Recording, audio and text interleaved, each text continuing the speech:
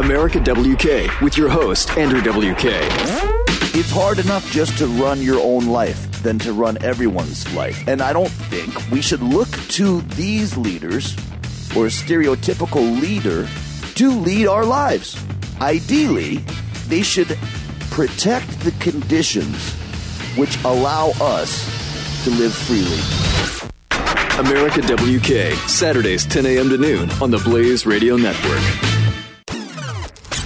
And go for Mike Slater in 3, 2, 1.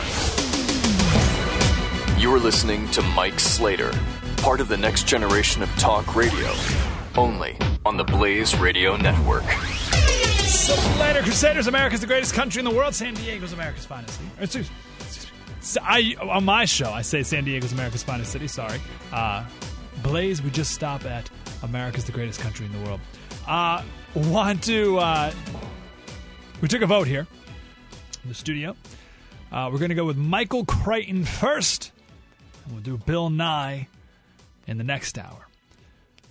The president and the Pope were at the UN talking about climate change. And I guess coming up soon, there's something like the Paris Agreement or something, and it's blah, blah, whatever. More global warming nonsense. So Michael Crichton, he is one of the most impressive people in the last 50 years, and I don't think he gets nearly enough credit for it. Michael Crichton is the only person to have the number one TV show, the number one movie, and the number one book in the country at the same time.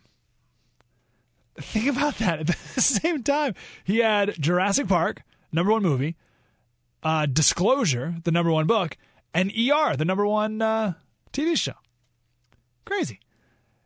He also went to Harvard and Harvard Medical School, so an incredibly impressive person. He gave a speech at Caltech in 2003. He passed away in 2008. He was 66, I think, from cancer. So again, bringing this up here, this speech now, because of the Paris Agreement and global war. It's you know what it is? It's going to be another global warming agreement without the Congress's authority. He's going to treat it like the Iran deal. So all these global carbon regulations based off this, well, you decide. Michael Crichton, this speech. He is one of those global warming skeptics. First point here. Since when did skeptic become a dirty word in science? Right? When did skeptic require quotation marks around it? That's an absurd concept. And then you also have the left saying there's a consensus. And if you're not a part of the consensus, then you're a skeptic. And Crichton's point, one of his main points, is that the track record of consensus in science is nothing to be proud of. Let's start with one of the greatest killers of women in human history, childbirth. There was a time in in world history where 1 in 6 women died of fever during childbirth. 1 in 6. In 1795, Alexander Gordon suggested that this fever had something to do with a bacterial infection. And the consensus said no. 1843, Oliver Wendell Holmes said it was a bacterial infection that caused the fever, and the consensus said no. In 1849, a German or Austrian scientist, Semmelweis, said that it was probably because of a bacterial infection, and the consensus was that he was a Jew.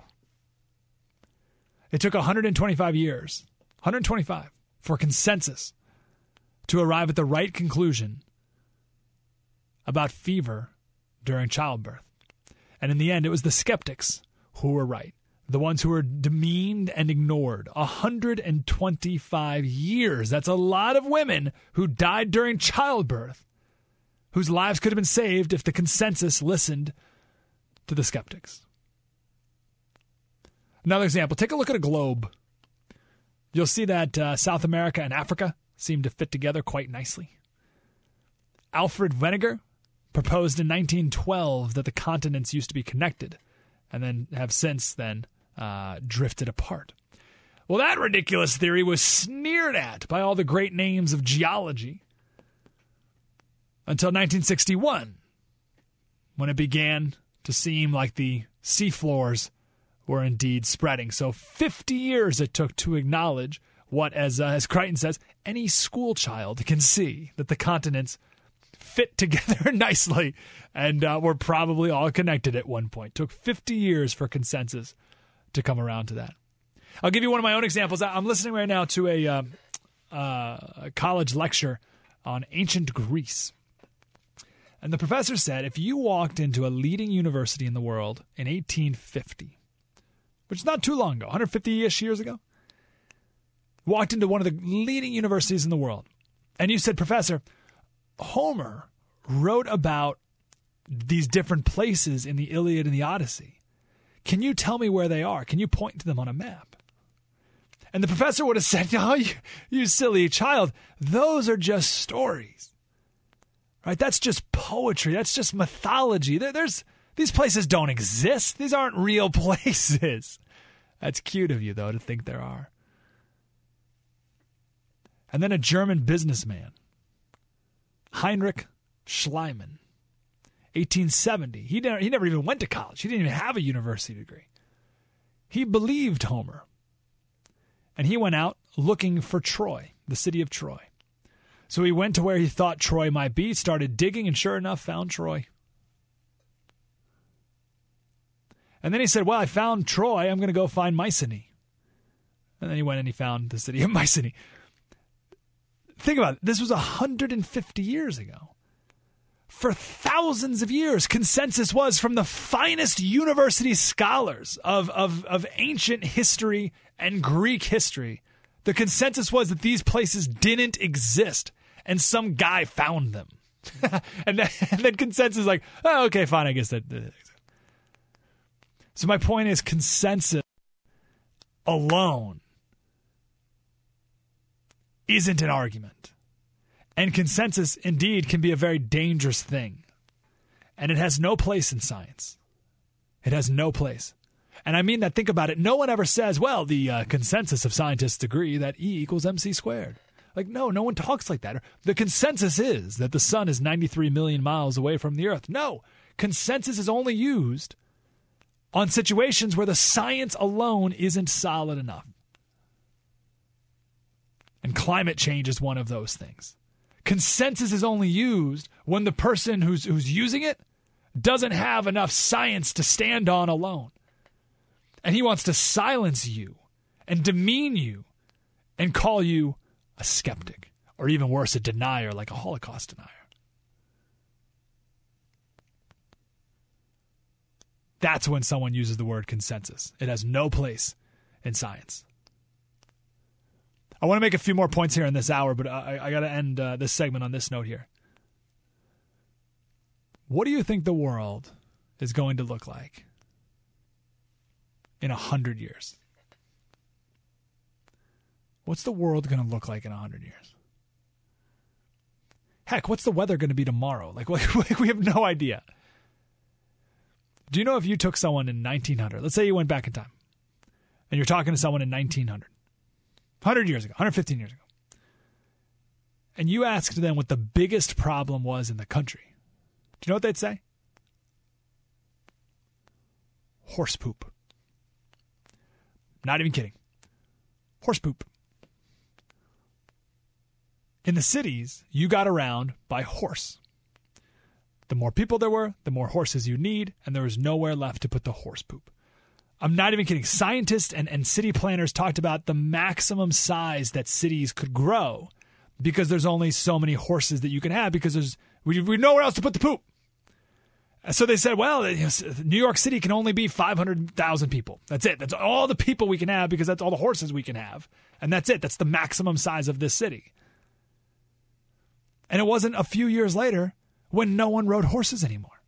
Except for sport, of course, but that's it. No one, like, there were no more horses in New York City. Just a couple of years after, they were worried that there'd be no more room for people. France currently gets 75% of its power from an energy source that did not exist in 1900. nuclear power. People in 1900 didn't even know what an atom was.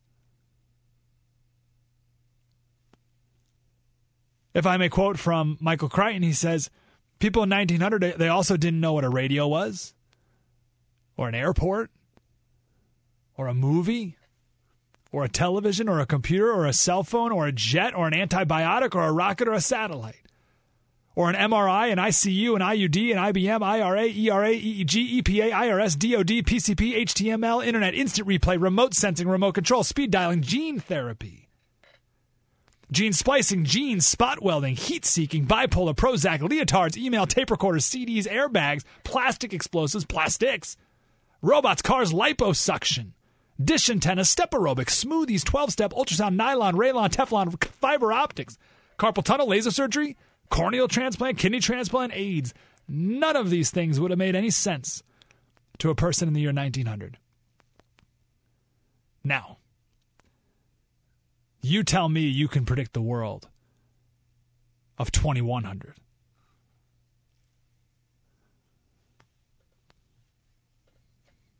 Our president seems to think that he knows what the world will look like and should look like. And he's determined to make it so. Even if it's going to cost you trillions. And even if, as we've talked about many times on this show before, even if this obsession is going to deny the third world their industrial revolution, if we're going to deny the third world fossil fuels, which will result in abject poverty for them and also higher food prices, we're going to do it anyway, and we're going to do it all based on consensus. An absolute incredible scam. Now, you may still not believe me. I want to give you an example of another scam next. A scam that was pitched to the American people not too long ago. The exact same script as climate change. I'm not talking about the global ice age. Even before that. The exact same. It's like a game of Mad Libs. You just change out the nouns and the verbs, but it's the exact same thing. To give you that example, next on the Mike Slater Show, the Blaze Radio Network. Spread the word. You're listening to Mike Slater on the Blaze Radio Network.